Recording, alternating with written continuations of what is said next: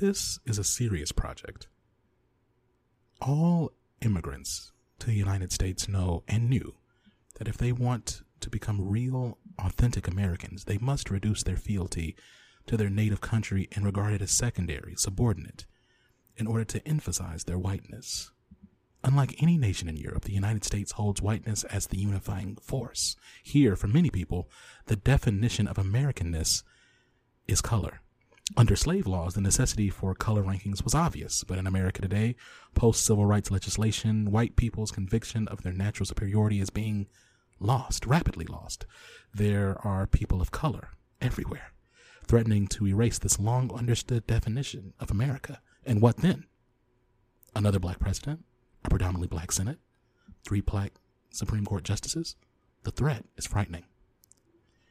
In order to limit the possibility of this untenable change and restore whiteness to its former status as a marker of national identity, a number of white Americans are sacrificing themselves.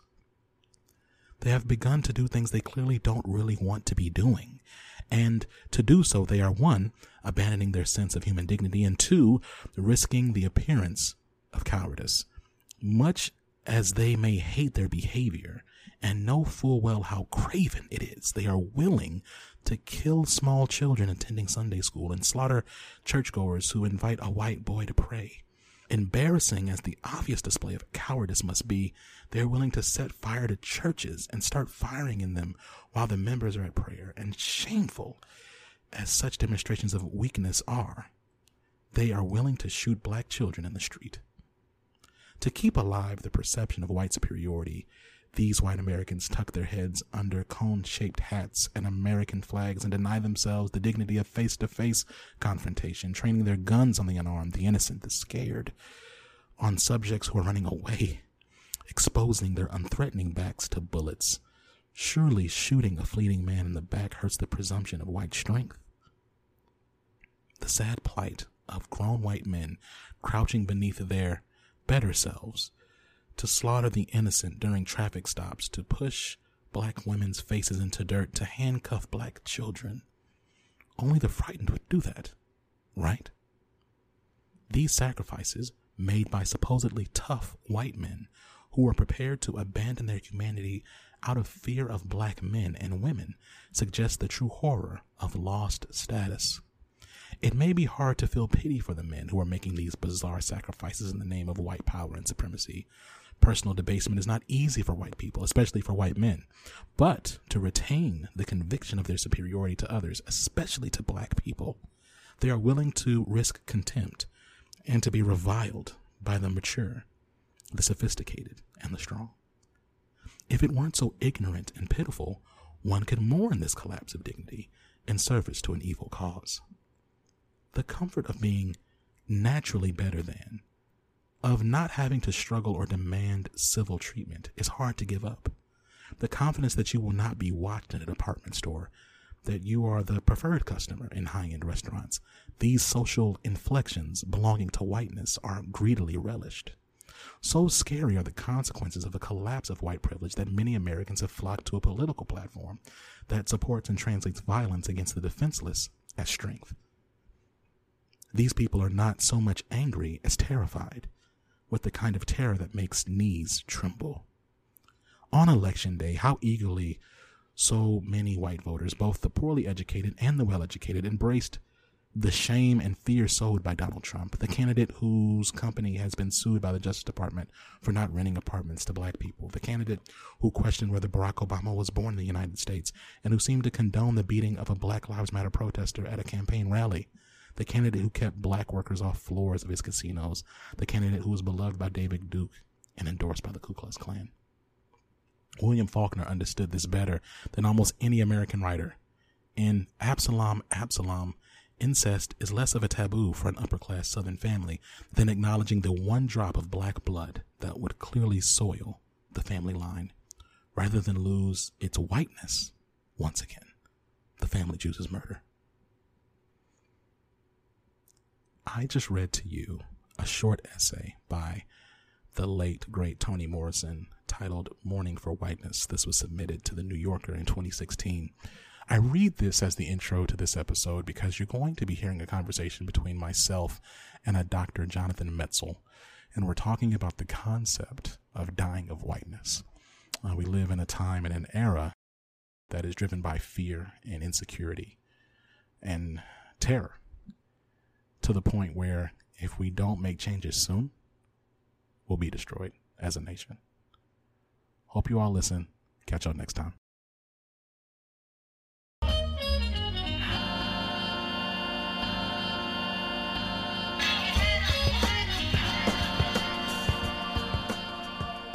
What's up, y'all? It's Zach, We Live in Corporate, and we're here. We are here in the midst of this pandemic. Plenty of uncertainty. Prayers and thoughts go out to everyone who's struggling with this in their own unique way. Shout out to those, my friends and my family and my loved ones who are staying safe. This is just a very interesting time. I also say my love and my thoughts go out to the new parents trying to navigate these spaces, as well as expecting parents. And so, with that all being said, Living Corporate continues to amplify and center marginalized voices at work. And we do that by having real, authentic conversations with all types of thought leaders, right? And so I'm really proud of the fact that we continue to bring on incredible guests. And today is no exception. We have with us Dr. Jonathan Metzl. So look, now, Jonathan Metzl with deep thought leadership on mental illness and gun violence with a particular focus on gender and race. Dr. Jonathan Metzl is a professor and director of the Center for Medicine, Health, and Society at Vanderbilt University, a psychiatrist, and the research director of the Safe Tennessee Project, a nonpartisan, volunteer-based organization that is concerned with gun-related injuries and fatalities in America and Tennessee. Jonathan, welcome to the show. Thanks so much. It's great to be here. How are you and your loved ones doing during this time? We're hunkered down in New York. It's been intense, but we're surviving. So look, I want to get right into it. I want to talk about your work. Like, what led you to focus on mental illness and gun violence, especially through the lens of gender and race? How did this come for you? Well, it's interesting. I was trained as a psychiatrist and as a critical race theory scholar. And I wrote a book that came out in 2010 called The Protest Psychosis. And in that book, I tell the story of kind of how the stereotype of kind of the angry African-American man became a threat to society, and how the medical establishment was in some ways knowing, in some ways not knowing, complicit in that. And so I told the story of during the 1960s, for example, how African-American political protesters were diagnosed with schizophrenia and locked into mental hospitals. And in that book, there was a small part about what happened when black men carried guns. And part of that story was how, there was this stereotype of kind of the white patriot. When a white guy carries a gun, he's defending the United States, or he's defending his territory or his family. But when somebody like Malcolm X or Huey Newton or Robert F. Williams said, I want to carry a gun, all of a sudden that person was branded a terrorist or a gangbanger, criminal, everything like that. And so part of that story was how this kind of stereotype played into just attitudes about guns, but also about mental illness. And then I kind of forgot about it. And then the Trayvon Martin shooting happened, and this idea that, who gets to carry a gun, who is protecting, who is a victim, who appears to be a threat, even if they're just carrying a pack of Skittles. And so I started getting quoted a lot and called into media a lot, answering questions about how is it that one guy gets to carry a gun, and what does stand your ground mean? What does the Castle Doctrine mean? And it really led to an entirely new research career for me, just looking at guns and race and how those intersect with each other. And it led me to a new media career, and it was kind of the impetus for the book I just wrote, Dying of Whiteness, that looks at it in a very different way at race and guns. I'm really excited for us to get to that. If I could just double click on that though for a second. Can you talk to me about the reasons why you focused on the intersection of gender and race, and not just gender or race? Well, it's kind of unavoidable. You mean in the gun research? Part of it was, then I started studying mass shootings, and all these stereotypes of race and gender definitely played out. And so part of the work that I've done on mass shootings looks at the stereotype of kind of the angry male white mass shooter, and the stories that society tells about that. And a colleague of mine and I wrote this paper, Mental Illness, Mass Shootings, and the Politics of American Firearms, where we just looked at the different cultural responses to different mass shootings. And when the shooter, tragically, of course, was somebody like, Adam Lanza, the Sandy Hook shooter, or the Las Vegas shooter, or the Colorado shooter, it was always kind of the lone troubled male gunman. But it was never a kind of cultural thing. But then there was this whole other story of when a mass shooting happened in the middle of Chicago, all of a sudden it was, this is a gang problem and it's black society and things like that. And so it really was the story about how, a mass shooting is a horrific tragedy. 4 or more people are killed. But when it's a white male who does it, we tell one story, and when it's an African-American male, we tell a different story. So it was really looking at how that tied into bigger beliefs about race and gender in society. And that really leads me to my next question, because as a psychiatrist, I'm curious if you have an opinion or a perspective on why the majority seems to be so comfortable pathologizing black behavior in ways that we don't really see for white counterparts. But let's say if we see a black person commit a crime, like in the media, we see a black person commit a crime, then the follow-up tends to be some type of larger exposition or examination of black culture and behavior. And we start kind of like lumping all black people together or blaming fatherhood, or we create some type of profile for all of blackness. It seems when black folks make mistakes or commit crimes in ways that we don't necessarily do when white people commit crimes, right? So like you just said, like the language around like this is an individual, this individual made a mistake. Or like with police violence, this is a one bad apple. This is not a systemic issue, but it doesn't seem to be congruent in analysis. And that's exactly right. I mean, there's a long history of that. And certainly we see it with gun violence. When somebody like an Adam Lanza commits a shooting, it's of course a complete tragedy. Innocent people lose their lives. It's horrific.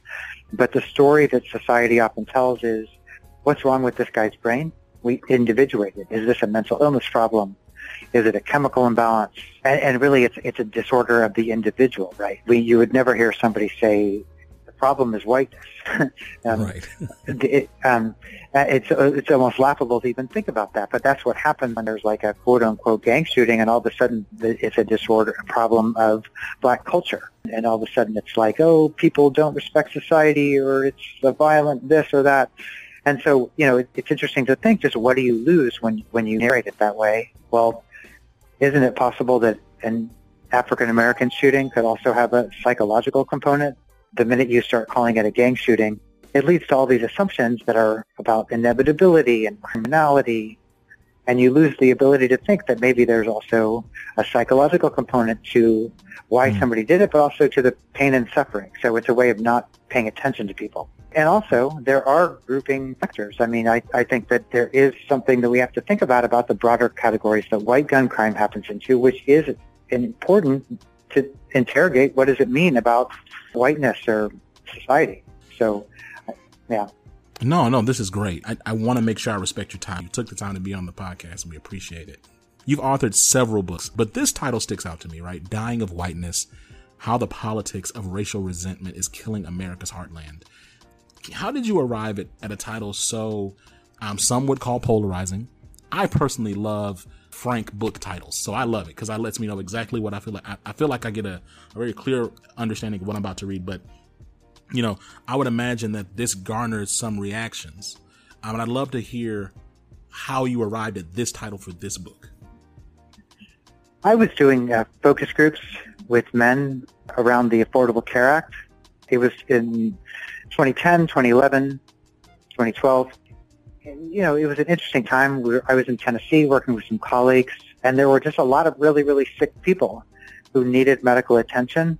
And what we found, we did groups of African-American men, Latino men, and white men. And the minoritized men were all like, this is awesome. The Affordable Care Act is going to help us pay our medical bills. It's going to give us protection. We can actually go see a doctor for a checkup, all the things you would want. And in Tennessee, a lot of people didn't have that before the Affordable Care Act, but a number of the white men who were really medically ill said, we reject this. because we don't want, and here's a quote from something that I heard a lot, we want our tax dollars going to undeserving immigrants and minorities. Yeah. And so this idea that basically whiteness is this thing, which I'm holding on to, some kind of privilege, and it's so deep and so powerful that it's actually going to lead me to reject a healthcare program that might help save my life. And so just this idea that what whiteness was meant holding on to something that was so self-destructive became the jumping off point for a bigger story about just thinking about the broader ways that what it means to be white is in inverse relationship to what it means to live a long and healthy life. You know, you published this book, in 2019, well before the pandemic that we're experiencing now. I'm curious, you've been recently talking about this pandemic and tying it back to some of the core elements of your book. And I'm curious to hear more about that. Like, how are we seeing your position that there's this death that's happening because of whiteness? Like, can we talk a little bit more about that and how it's playing out in line with what we're seeing today?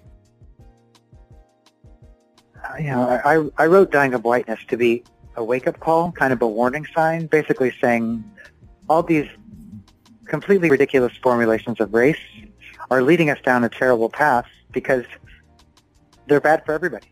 Obviously they're bad for people of color who are being oppressed by these formulations, and they're also really bad for white people because white people are holding to this ideology that's causing them to act in ways that are completely against their own self-interest. They're rejecting health care. They're being told what it means to be white is to support a politician who's going to eviscerate the budgets for your own kids' public school. It didn't make any sense. And so I was writing it as a wake-up call to basically say, let's get beyond this. There are ways we can work together better. But unfortunately, as the pandemic hit, all the really troubling aspects of what I wrote about, were amplified. Were amplified in these huge ways. So all of a sudden, the pandemic, as one example, was a perfect example of a time where we should have been expanding Medicaid. More people all of a sudden needed health care. More people needed access to doctors. More people needed to not worry that getting sick was going to cause them to have a bankruptcy. But instead, the Trump administration immediately rejected any kind of expansion, and people didn't protest that. It was shocking. Part of the story about Dying of Whiteness is about guns and how dangerous it is to have completely unregulated guns. A lot of people I interviewed had 6 guns under their bed and 2 on their nightstands.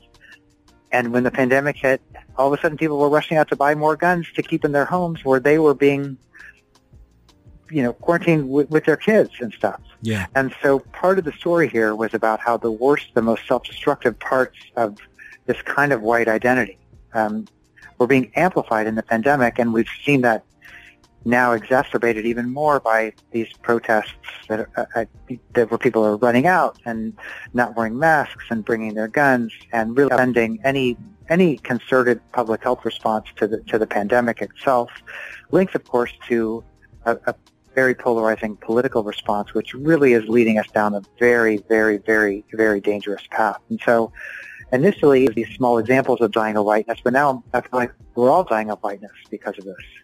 So Living Corporate is about centering marginalized, underrepresented, under-supported voices in the workplace. And I'm curious to know if in any of your research that you've done in compiling the book, did you see anything that tied back into how dying of whiteness ties into folks who also are working? Mm-hmm. No, and I should be clear. I'm not talking about all white people. Thank you. I'm talking about a kind of form of white identity politics that is crafted in a way that is anti-immigrant, anti-government, kind of pro-gun to the extreme, and it's based in this fear that undeserving immigrants and minorities are coming to take away my stuff or my privilege. And I just feel like that is the path that has led us in a bad direction. It's that particular kind of politics that, as we see in the pandemic, make it very hard. But I do, especially toward the end of the book, look more broadly at at the flip side, which is how much more beneficial it is to live in a society where everybody's opinion is equally valued, where there's equal access or relatively equal access to resources, how much better overall those societies do. We can see it now in pandemic responses. But I also look a little bit at corporate America, and I look at how businesses that have diversity of opinions are much, much better able to address complex problems. In other words, if you have people who come from different backgrounds, socioeconomically, racially, ethnically, and you're facing a complex problem, you don't want everybody to exactly think the same thing. You don't want their main job to be, kissing the boss's tuchus, You want people to bring their different perspectives because it turns out complex problems do better with multiple viewpoints. Right. And that's true across the board. Companies that have that structure are often more innovative, more cutting edge. And conversely, companies that don't often are stuck in old ways of being, which makes it much harder for them to pivot to new economies. And I think that the response to the pandemic by our government has really illustrated why having everybody who thinks in one way is really a really hard way to face what we're facing now, which is probably the most complex problem our species has faced in a very long time. In your book, you talk about the importance of rejecting racial hierarchies that have defined American culture since its inception. And I'm really curious, though, to reject this white identity politic, because you talk a little bit about the historicity of it, right? It's not this new phenomena that came in with Trump. There's some challenges that we've had for some time. And I'm really curious, how would you prescribe folks to wean themselves away from this for the sake of our own survival? We're really facing an existential crisis right now. It's a life and death moment for a lot of people, for our country. And you would think that a life and death moment like this would be a time where we would all realize our common humanity, our common interests. So now would be a great time to move beyond archaic formulations of, of race. This would be a great time for that. And I'm worried that if we can't do it now, I understand that people, when they feel like their life is threatened, they become more ideological. They fall back on their tribal identities. There are a lot of factors involved in that. But I worry that if we can't do it now, when are we going to do it? So I would say now would be a great time to try common humanity. But the only problem is there are a lot of forces that benefit financially and from power by polarizing us. And so it's harder to reach across the aisle when, all of our interactions are being mediated by staying at home and following Twitter feeds of people we agree with. So it's really incumbent on us as a society to think about ways that we can try to break down some of these connections, because right now the power of just finding people who agree with you is so great. Jonathan, this has been a great conversation. I really appreciate the fact that you came on. I find your work intriguing. I don't think that we have enough examinations of white identity politics or examining whiteness as a structure and its impact, right? Like its systems impact on the world in which we live, and particularly one another as citizens in this global community. So I really appreciate the fact that you're able to come on, and we look forward to having you back. Consider you a friend of the show. And that does it, y'all, for Living Corporate. Now, look, make sure you check out the links in the show notes. Make sure you check out Dying of Whiteness, How the Politics of Racial Resentment is Killing America's Heartland. And then make sure you check out some other readings. And until next time, we'll catch y'all. Peace. Living Corporate is a podcast by Living Corporate LLC. Our logo was designed by David Dawkins. Our theme music was produced by Ken Brown. Additional music production by Antoine Franklin for Musical Elevation. Post-production is handled by Jeremy Jackson. Got a topic suggestion? Email us at livingcorporatepodcast@gmail.com. You can find us online on Twitter, Facebook, Instagram, and living-corporate.com. Thanks for listening. Stay tuned.